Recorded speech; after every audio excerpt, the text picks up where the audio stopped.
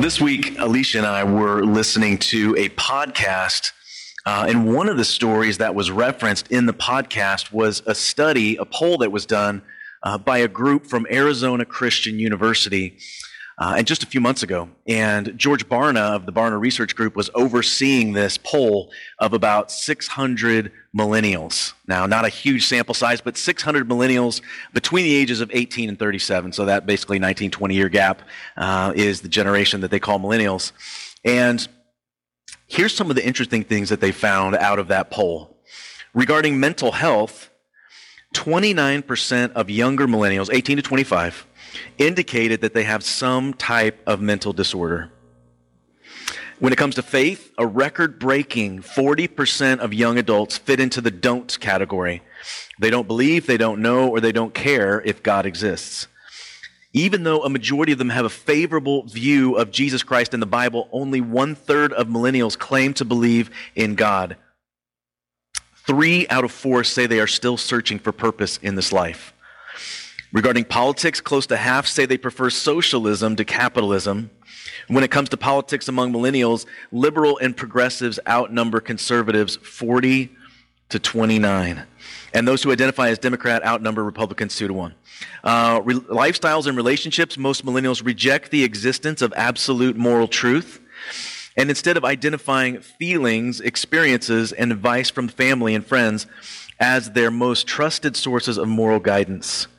And a prevailing millennial belief is that there is no absolute value associated with human life. According to the report, 30% of millennials identify as LGBTQ, and this increase to 39% among young groups ages 18 to 24. So these are kind of shocking statistics. They're jarring, but it's kind of a confirmation of things that we've been seeing and hearing for the last couple years. And if it continues unchecked, then we're in for some darker days ahead. If we think things are strange out there right now, this is the group of people. This is the generation that's going to be shaping our country. Last week, we got into a little bit of an overview of Habakkuk, and I mentioned that he was just one of several prophets that was on the scene at this time during a very dark time in Judah's history. And evil and violence were running rampant. And these prophets, they were trying to steer the country back on track because they had seen the country when it was godly. Under King Josiah, when he was 20 years old, they were remodeling the temple and they found a copy of the law. The times were so bad that they didn't even have any copies of the scripture. And they find the scroll and they bring it to Josiah and they're so excited to read the law. But as they do, they start to weep once they realize how far from God's instructions they've become. And so Josiah starts to purge the land of evil, and a huge reformation breaks out, a revival. But unfortunately, it didn't get into the hearts of the people because there was an outward reformation, but there wasn't an inward regeneration. Because when Josiah died, he died in battle. I think he was fighting King Necho of the Egyptians. But when he died, his son took over, Jehoiakim, and when he took over, the country plunged back into idolatry. And here's what the Lord had to say about Jehoiakim in Jeremiah 22. It said, "Therefore thus saith the Lord concerning Jehoiakim the son of Josiah, king of Judah. They shall not lament for him, saying, Ah, my brother, or Ah, sister. They shall not lament for him, saying, Ah, Lord, or Ah, his majesty. With the burial of a donkey he shall be buried, dragged and dumped beyond the gates of Jerusalem." That's what God had to say about Jehoiakim. Not a great epitaph. I read an old article by the Stanford Observer this week, and it said, when it came to rearing children, every society is 20 years away from barbarism.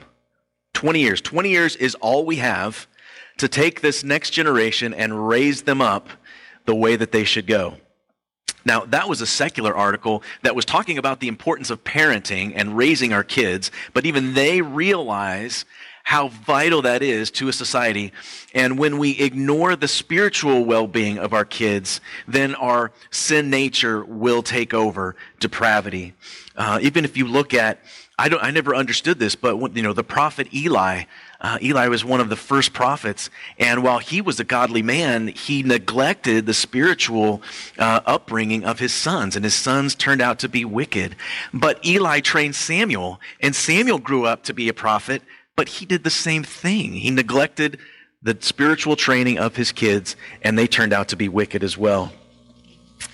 King Josiah was a godly man, but for some reason, he neglected this area, and it had devastating effects, not just on his family, but on the country as well. And so in Jeremiah 36, God talked to him and said, listen, I want you to write these instructions down on a scroll, a message of judgment, and I want you to take it to Jehoiakim. And he said this, it may be that the house of Judah will hear all the disaster I intend to do to them, so that everyone may turn from his evil way, that I may forgive their iniquity and their sin. Now, Jeremiah was banned from coming to the castle. Jehoiakim said, I don't want to hear from that guy. You better keep him out of here. If I see him, I'm going to kill him. So he said, I can't go. So he gave the scroll to a guy named Baruch, and he told everyone that when they are gathered there, I want you to read it in their hearing. And so Baruch takes it, and they come to the temple, and all these people are gathered. He reads it in front of them, and then some of the king's men, some of Jehoiakim's men, take the scroll, and they take it to the king. And what happens is that as they are reading it to the king, he starts to tear off portions of it and throwing it in the fire. And so the whole thing got burned up. They tell Jeremiah, he writes the whole thing out again, another warning, and he does it again. He burns the whole scroll, rejecting the word of the Lord. It would seem as though that the messages that are going out to the millennials of today, the generation of today, are being thrown in the fire, so to speak. They're being rejected. We don't know exactly when Habakkuk wrote this, but there was about a 25-year period of time of when the Babylonians were being raised up and when Judah fell. And he's watching the moral decay of his country for some time, and he takes his complaint to the Lord. In his frustration, he takes his complaint to God. This will be a relatively short study. There's only 3 chapters in Habakkuk, and we're going to do all of chapter 1 today. So we will read Habakkuk 1. We're just going to read the first 4 verses to start out. The oracle that Habakkuk the prophet saw. O Lord, how long shall I cry for help and you will not hear? Or cry to you violence and you will not save? Why do you make me see iniquity? And why do you idly look at wrong? Destruction and violence are before me. Strife and contention arise.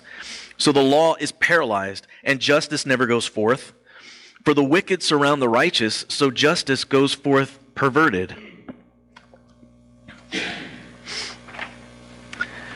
So this has been going on for some time, and the prophet shouts his complaint to God. When he says cry, the word there in the Hebrew is screams. He screams his complaint to God. How long are the wicked going to prosper here? This is a question that David asked. Jeremiah is asking the same question at the same time. Job asked this question, and Abraham asked it. Abraham said, will not the judge of all the earth do right? Won't you save the righteous and punish the wicked? Look at all the brokenness. Look at all the violence that surrounds us. What I'm going to try to do is, sometimes when we look at these Old Testament books, it becomes kind of difficult to grasp and bring it into modern day applications. So there are lots of similarities between our day and what's going on in Judah at this time. So I'm going to make some correlations between what he's seeing and what we're seeing now. Between 2019 and 2020, so whatever you want to call normal, back in 2019, before all this stuff started, to 2020, our country saw a 30% increase in violent crime. 30%. That's the highest percentage increase in over 100 years. The FBI reported that murders went from 16,425 in 2019 to 21,570 in 2020. Violence is out of control. And while parts of the country, they want to defund the people that are actually trying to keep the violence in check. It's almost as if they are okay with more violence. Jesus said that Satan, our enemy, comes to steal, to kill, and to destroy. He comes to steal your joy, comes to steal your hope, comes to kill you spiritually, physically if he can, and he comes to destroy our families and our relationships. Look what it did to Josiah's family. It destroyed his family, and not just his family, but the country as well. Our nation has veered off track dramatically because fathers have neglected their responsibility to train up their family, to be present, to raise them up the way that they should go. This is really the first battleground. The home is the first battleground. That's where we have to start winning the battles if our country's going to get back on the right track. It used to be very subtle. These attacks on the family in our country used to be very subtle. They're not subtle anymore. They're quite open. And it wasn't subtle in Habakkuk's day either. And he's asking God, why are you making me look at this evil? How long shall I cry to help and you won't hear me? Listening and hearing back in that culture carried with it the connotation of action. If you hear something, you should take action about it. Jesus would end some of his parables that he would tell people. He would say, let him who has ears to hear, let him hear. That might sound kind of strange. I mean, people standing around may have said, Jesus, we all have ears. That's kind of a strange thing to say. We can all hear you. But what Jesus meant was, if you hear it and you understand it, then you need to be doing it. That was the point. And the prophet says, God, it doesn't seem like you're hearing me because it doesn't look like you're doing anything. Iniquity, wrong, destruction, violence, strife, contention, all of these things, these 6 problems that he lists out lead to 4 dire situations. And you tell me if this sounds like something that's happening in our day and age. The law is paralyzed. Justice never goes forth. The wicked surround the righteous. And justice goes forth perverted. Sounds like modern day. Statistics given in 2019 say that the average death row inmate is in prison for 22 years. 22 years. The law seems paralyzed or frozen at times. People are convicted of crimes and they turn around and then they're let back out on the streets, kind of like a revolving door. I was listening to the radio the other day coming home and they were talking about the police station downtown and how the police station downtown was located right next to a business that employed disabled people, blind people, disabled people to work there. And that was part of their culture. And so when these people would leave, when they would go for the day and they would be sitting outside waiting for the bus or for somebody to pick them up, they were letting out these criminals out of jail right next to them. And they were robbing and assaulting, right, these disabled people that are just sitting there waiting for the bus. So justice is not going forth in our country. The wicked surround the righteous. In Psalms 34:15, David says, the eyes of the Lord are toward the righteous, and his ears are toward their cry. So Habakkuk says, what gives, God? I feel like I am in the minority. I feel like I'm in the minority. Do you ever feel like you're in the minority where you are? Justice goes forth perverted. If it does go out, it goes forth crooked. The courts no longer work, is what he's saying. The courts no longer work. It is estimated. I found 2 numbers on this. I found one number that says there's nearly 40 million lawsuits in the United States every year. Another number I found was 100 million lawsuits filed every single year in America. Let's just take the low one, 40 million. And that's spread across 1.5 million registered lawyers. So 40 million for 1.5 million lawyers. Our society is corrupt and evil and wicked. We watch court TV shows for entertainment, and they're quite popular. That's kind of a bad testament. We sit around and watch court shows. Habakkuk says, God, how long can you tolerate this business of evil to flourish right under your nose here in Judah? From personal relationships to the government, everything has been tainted. One commentary that I read this week said the nation's problems had been caused by leaders who wouldn't obey the law. The rich were exploiting the poor and then escaping punishment by bribing officials. The law was being ignored or twisted, and no one seemed to care. Does that sound familiar? We have leaders that pass laws but exempt themselves from it. We have lobbyists that pay people to do what they want to be done. Leaders who will not obey the laws that they pass. This was happening in Habakkuk's day, and it's happening today in America. Matthew Henry, the great commentator, writes this: the kingdom was broken into parties and factions that were continually biting and devouring one another. That sounds like our culture. It's sad to see bad men warming their hands at those flames which are devouring all that is good in a nation and stirring up the fire too. They're warming themselves at the fire and they're fanning the flames too. Justice. This concept in the Old Testament, the word justice is used 425 times in the Old Testament. What happens when there's no justice? When there's no justice, the people fear. There's fear when there's no justice. If there's no justice, you need to be very careful about where you go, what you do, what you say. And then fear begins to grip a community or a city. I tell you what, if half of the police force walks off the job in Chicago or LA, the people will live in fear. And they'll be careful where they go and what they do. And when you live in fear, things don't get better just because you hide. We've learned this over the last couple years. If you're fearful and you stay and you don't go outside, you don't go anywhere, then you start to medicate those fears with either addictions or anger or disappearing into fantasy worlds of television or online. You name it, it only makes the problem worse.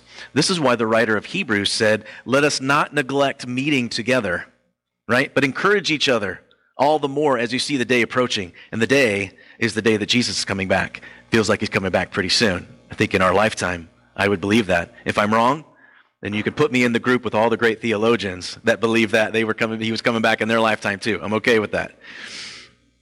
So what are we supposed to do? Paul wrote this in Philippians. We just finished this study. We are to not be anxious for anything, but we're supposed to pray, right?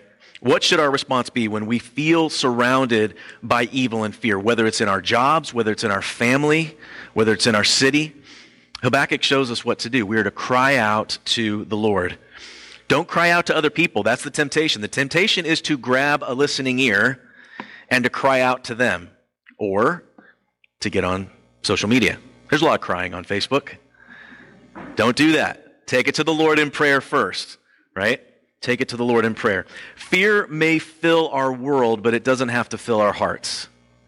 It's always going to knock on the door, but you don't have to let it in. You don't have to invite it in for dinner. And certainly don't give it a place to sleep for the night.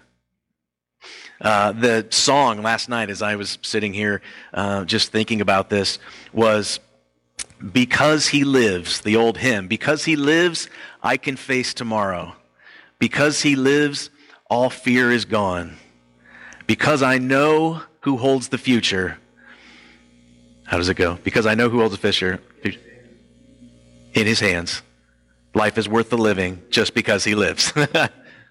I was listening to David Crowder has a version of that you should listen to. It's awesome. The promise of Christ is simple. We can fear less tomorrow than we do today. And certainly don't take it with you. Let it down. Leave it outside the door. Don't take it with you. There was a story of a mom who came home from grocery shopping, and the house was eerily quiet. She had 4 kids, and it was quiet. And if any of you parents know, when things are eerily quiet, it's usually not good. And so she walked into the living room, and 4 kids were sitting there in a circle in the living room, and as she looked, each of them had a baby skunk. And she saw them, and she was like, kids, run! And each of them picked up a skunk and ran in a separate direction. As you can imagine, the skunks didn't like that too much. So don't take it with you. Don't take it with you. Now God answers Habakkuk and his pleas for justice. This is picking it up in verse 5. We're going to go through 11. This is the Lord's answer. Look among the nations and see. Wonder and be astounded, for I'm doing a work in your days that you would not believe if I told you. For behold, I am raising up the Chaldeans, that bitter and hasty nation, who march through the breadth of the earth to seize dwellings not their own. They are dreaded and fearsome. Their justice and dignity go forth from themselves. Their horses are swifter than leopards, more fierce than the evening wolves. Their horsemen press proudly on. Their horsemen come from afar. They fly like an eagle, swift to devour. They all come for violence, all their faces forward. They gather captives like sand. At kings they scoff, at rulers they laugh. They laugh at every fortress, for they pile up earth and take it.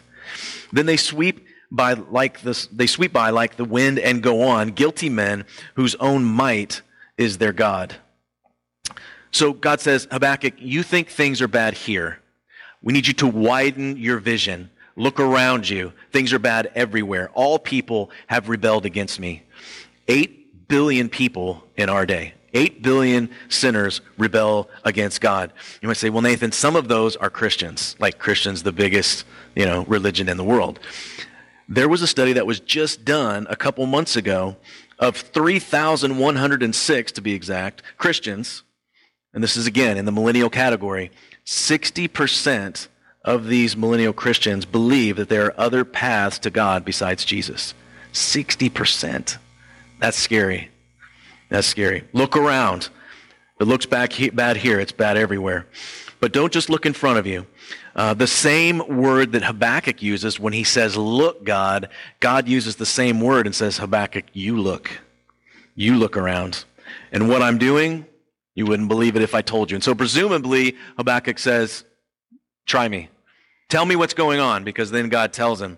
And we understand the idea that some things seem too good to be true, but this one seems too bad to be true because he's bringing in the Babylonians. God is a God of mercy, but he's also righteous and he's also holy. And there will be consequences to unrepentant sin and rebellion. God says, I'm raising up the Chaldeans, which is the Babylonians. I'm going to use them as my tool to punish Judah. As parents, we told our kids, you can choose your actions, but you can't choose your consequences, right? And I have to think that Habakkuk was sitting there thinking, listen, maybe a coup, an overthrow would do it, or a famine. Maybe a famine would drive people back, or a plague. A plague usually drives people back to you, God. So let's do one of those things. And God says, no, I'm using a secular, wicked nation as my tool to bring judgment on my people. And not just to punish them, but to carry them off actually into exile. And the people of Jesus' day were wrestling with these same issues, right? Like, God, how could you let this hypocritical religious leaders to load people down with these burdens that they couldn't carry? And how could God allow a pagan nation like the Romans to rule over them? Like Habakkuk, God's people were tired. They were weary. They were confused. They needed to know that God still cared about them and that he could still do something, which is exactly what Jesus did when he came here. The things that Jesus said, the words that he spoke, and the things that he did, let people know God still cares about you and his power hasn't diminished one iota. Jesus performed all kinds of miracles to let them know his power hadn't diminished. He was calling them back into relationship. Jesus reminded them that even when circumstances seem beyond our ability to comprehend, our comfort comes from a relationship in an all-powerful God. That's where our comfort comes from. Jesus offers true rest, true comfort to those who actually come to him.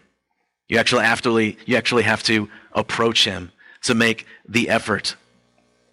He's the good shepherd that leads us beside still waters, even if those still waters run in the presence of our enemies. He's going to lead us beside those still waters, as David writes in Psalm 23.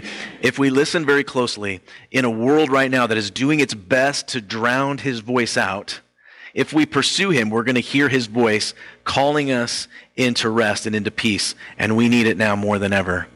Listen to the attributes that God uses for these Babylonians. They are a bitter and hasty nation. Some translations say fierce or impetuous. They had a terrifying reputation, and they're coming their way. They were ruthless, they were brutal, they moved quickly, and they devoured everything as they went. Their justice and their dignity go forth from themselves. Basically, they were the law. They did what was right in their own eyes. This is why they were so dreaded, because they promoted themselves, their agenda, their law, whatever they wanted to do, and they were going to be God's tool to bring the fruit of unrighteousness to Judah's doorstep. The people were not honoring God. People in our country today not honoring God. Their horsemen press proudly on. Pride is practically baked into the psyche of America today, right? We're proud of our accomplishments. We're proud of our freedom and our liberties. But it can be a destructive thing when pride becomes one of your defining characteristics. People, they use the word progressive, right? They use the word progressive, which is really just the same thing as pride. We're making progress. They're usually making progress in the wrong direction towards unrighteousness. I haven't seen much yet of people that use the term progressive that is moving towards God. It's usually moving the other way. I heard a pastor say once, he said, if it's new, it ain't true. And if it's true, it ain't new. If it's true, it ain't new. And if it's new, it ain't true. They come for violence and their faces are forward. They're bent on it. They came for the fight. Their faces are determined and brazen. Alicia and I went this week to the movie theater to pick up our tickets for The Chosen. Did you bring the tickets with you? Okay. If you want your tickets today, you can pick them up. 51 of us going to see The Chosen. I'm excited. And when I was there, I kind of jokingly said, hey, you want to catch a movie? But as we look at the movies that were showing, there wasn't really any good options. I thought it was interesting because as you look at rated R movies, there are so many that get pumped out into our culture today. Rated R movies are not the money makers, which is kind of crazy. PG and PG-13 movies make twice what rated R movies make. So you think Hollywood would be all about that because that's where the money is. You restrict your audience, obviously, when you're down to a rated R movie, but yet they keep pumping out violence day after day. I looked at what was the number one top grossing rated R movie of all time. This will surprise you. It was actually The Passion of the Christ. Passion of the Christ, number one R-rated movie. R-rated because of the violence. The worst violence, the worst sin that mankind ever committed, crucifying the Son of God. Number two, Deadpool. That was the number two one. So number one, $370 million for Passion of the Christ, $363 million for Deadpool. Their God is their own strength. What do people worship in our culture today? People worship power, they worship money, they worship status. These are the strengths that people pride themselves in, and we actually bow down to it. I say, Nathan, we don't bow down to it, but what I mean by that is that our whole worldview revolves around these things, around money, around power, around status. This is why people bow down at the altar of entertainment. That is the God of our day, entertainment. And those are the richest people of our day because that's where we give our money. We have our American idols is what we have today. And these are indictments of the Babylonians by God who is using them as his tool to punish Judah. Last week we talked about why is it allowed to exist? Why does God allow evil to exist? And the bottom line is to accomplish his purposes, to the praise of his glory is what is said. God told Habakkuk, you're not going to believe it if I tell you. And he was right. Habakkuk had a hard time with it. Listen to the prophet's response. This is in verse 12 through 17. This is the rest of the chapter. Are you not from everlasting, O Lord my God, my Holy One? We shall not die. O Lord, you have ordained them as a judgment, and you, O Rock, have established them for reproof. You who are purer eyes than to see evil and cannot look at wrong. Why do you idly look at the traitors and remain silent when the wicked swallows up a man more righteous than he? You made mankind like the fish of the sea, like crawling things that have no ruler. He brings all of them up with a hook. He drags them out with his net. He gathers them in his dragnet, so he rejoices and is glad. Therefore he sacrifices to his net and makes offerings to his dragnet. For by them he lives in luxury, and his food is rich. Is he then to keep on emptying his net and mercilessly killing nations forever? Habakkuk is questioning God again, and it's okay to question God. It's okay, because that's how we learn about God. If our perception of God isn't matching up with what's going on in the world, it should drive us back to the standard, the scriptures, to change our perception. Because unfortunately what happens most of the time is people change their God to match their perception. They don't change their perception because they're not going to the standard. Listen to how it reads in the Message translation. God, you're from eternity, aren't you? Holy God, we're not going to die, are we? God, you chose Babylonians for your judgment work? Rock solid God, you gave them the job of discipline? But you can't be serious. You can't condone evil. So why don't you do something about this? Why are you silent now? This outrage, evil men swallow up the righteous and you stand around and watch? God, they are more evil than we are. This would be like Afghanistan or Iraq or China invading the United States and God saying, that's part of my plan because I need to humble you guys. You guys are not listening. You're not following my ways. You're not honoring me. And we would say, God, they're worse than us. I'm not sure if that's the case, but we might say that. Now let's bring it down to street level. We may not say this with our mouths, but we certainly think it from time to time. We might say, God, I know I'm not as bad as that person. I know I'm not as bad as that person. And yet, they get the new car, or they get the new job, or the house. And I happen to know for a fact they don't even go to church. They're more evil than I am. And Habakkuk says something here that looks like it goes against what we were talking about last week. He said, Lord, your eyes are too pure to behold evil. You can't look at wrong. And he can't look at it favorably, right? He cannot condone it. That's what we talked about last week. But he does observe it. And it exists to accomplish his purposes.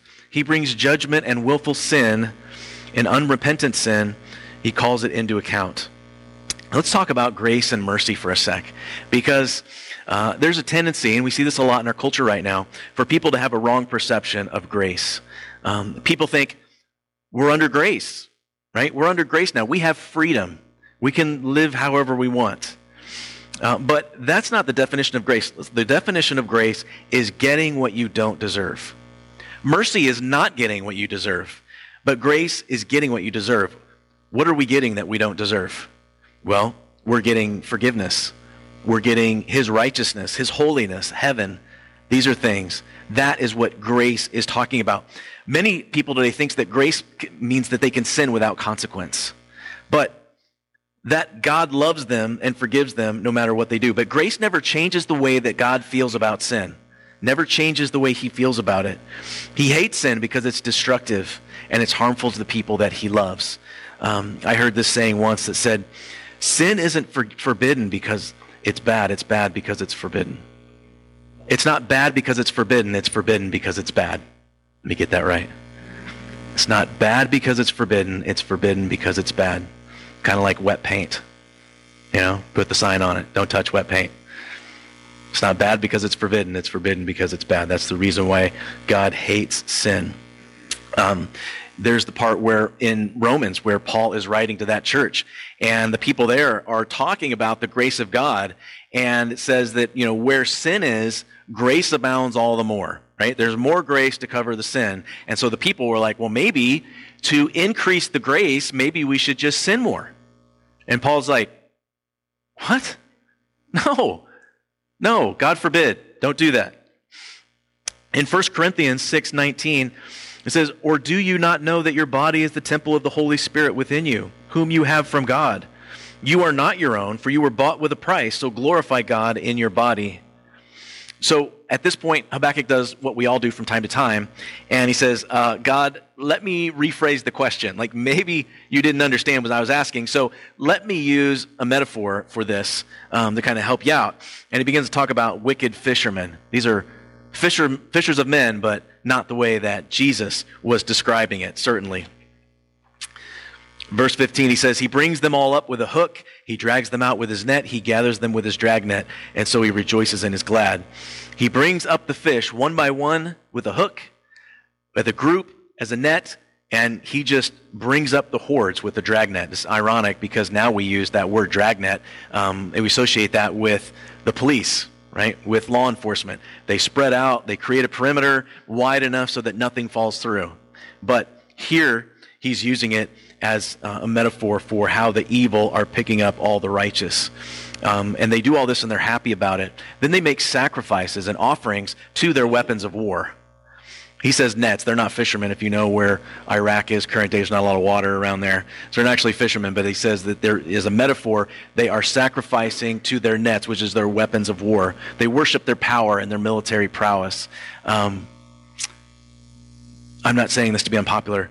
We love our men and women in the military. We just had Veterans Day, which was awesome. And total respect and honor those people that lay down their lives to give us the freedom that we have. But we really have to be careful that we're not putting our pride, our faith, our hope in our military, because it should be in God. And what they're doing, one of the wicked things that they're doing is putting all their trust, and they're worshiping their military prowess. And because of it, they live in luxury. They have it easy. They're enjoying everything they want. There used to be a saying that crime doesn't pay, right? Actually, crime does pay. Pays pretty good. In 2008, the rate of arrest for serious felony crimes reported to the police was about 22%. That's it. But because we know that there are twice as many crimes committed as get reported, then that takes it down to 11%, cut in half. So crime actually does pay in our society. So it sounds kind of depressing, but Habakkuk says, God, is this the way it's going to go forever? Like, are they just going to keep hauling people up in their nets. And as we're going to hear next week in chapter 2, God, thankfully, says, no, it's not going to happen. I am going to judge the Babylonians. That time is coming. But right now, I'm going to punish my people. Questions and lamenting, which is what Habakkuk is doing, these are necessary parts of a believer's journey. We could even call them gifts, because questioning God is learning about him. That's how we learn about God, asking questions. And how would we know his goodness if we didn't know sadness, if we didn't know the pain of grief and mourning? 1/3 of the Psalms are prayers of lament and mourning. The entire book of Job and Lamentations are dedicated to expressing the confusion of pain and unbearable suffering to the faithful. That's what they're talking about. Here's an important point about these protests. Your protests can either be faithful or they can be unfaithful. What do I mean by that? People like David and Jeremiah and Job, even Jesus, were resolute in their faithfulness even when the Lord's response wasn't what they wanted to hear. They were resolute in their faithfulness even when God's response wasn't what they wanted to hear. The faithful protest begins with an attitude that continues to address God. God, how could you allow this? I'll say that again. Faithful protest begins with an attitude that continues to address God. Unfaithful protest begins with an impersonal and judgmental attitude. How could God allow this? It's impersonal. It's judgmental. Make sure that when we're lamenting, when you're mourning, and when we're complaining to God, when we're taking our complaint to God, that you're bringing your protest in a faithful way. Does that make sense? Because it focuses the question in the form of a conversation with God, a loving creator who accompanies us through suffering. He's going to go with us, and in his time, he is going to make everything right. He is going to heal. He is going to bring victory and restoration. We can actually find hope along the way, the road of mourning and faithful protest, which is what Habakkuk's going to find.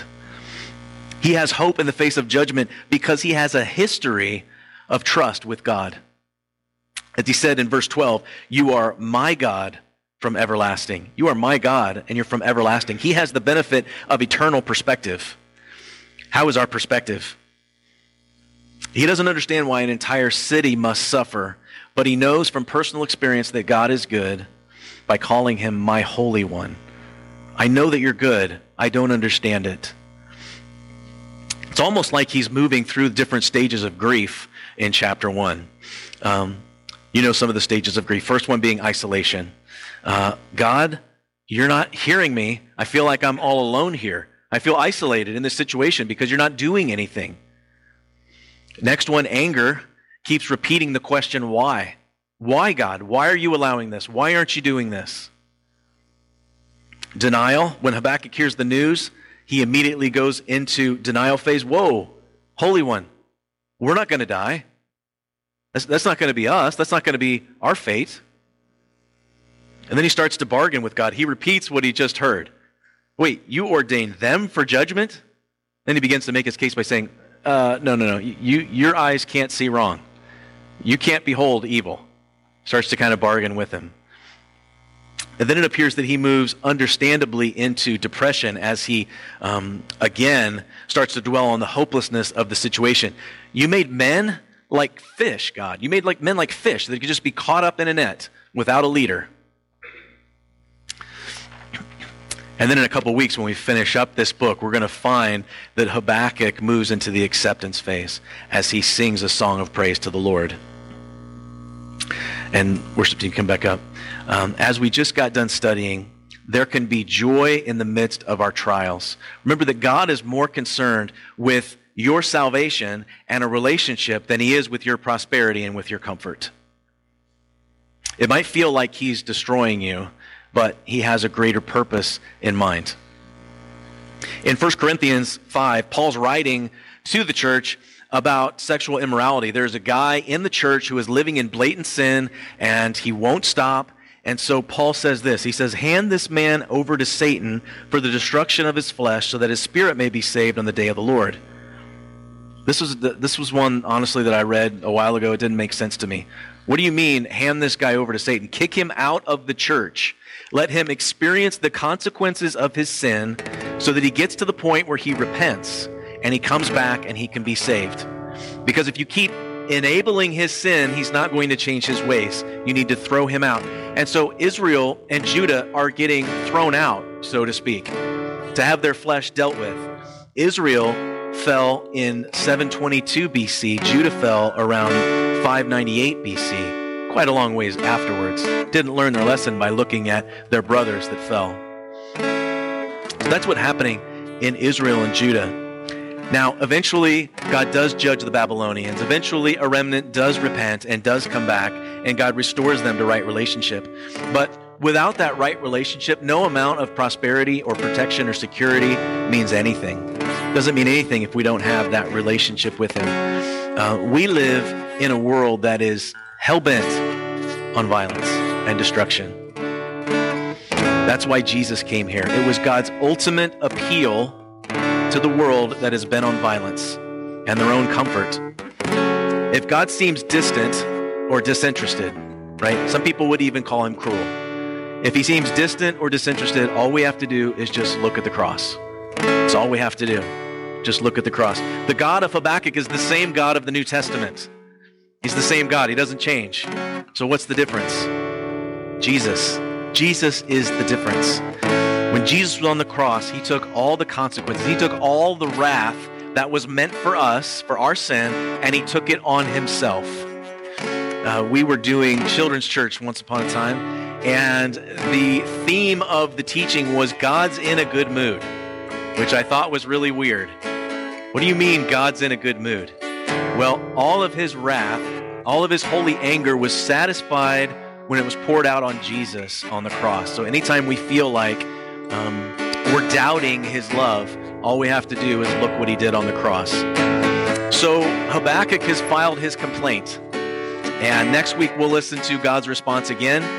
Both a reassurance that this isn't going to go on forever, but there will be a day where judgment comes and His people are saved and put in right relationship. And also the verse that sums up this whole book, really, that the righteous shall live by faith. The verse that has changed so many people's lives, Martin Luther being one of them, the great reformer, changed his life. The righteous shall live by faith, which is what we have to do every single day.